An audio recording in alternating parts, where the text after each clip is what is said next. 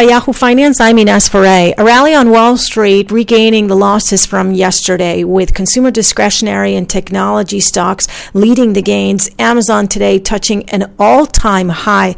Apple's in the green, Microsoft's in the green, and Tesla is also in the green after Tesla was upgraded to neutral at Credit Suisse with a price target hike.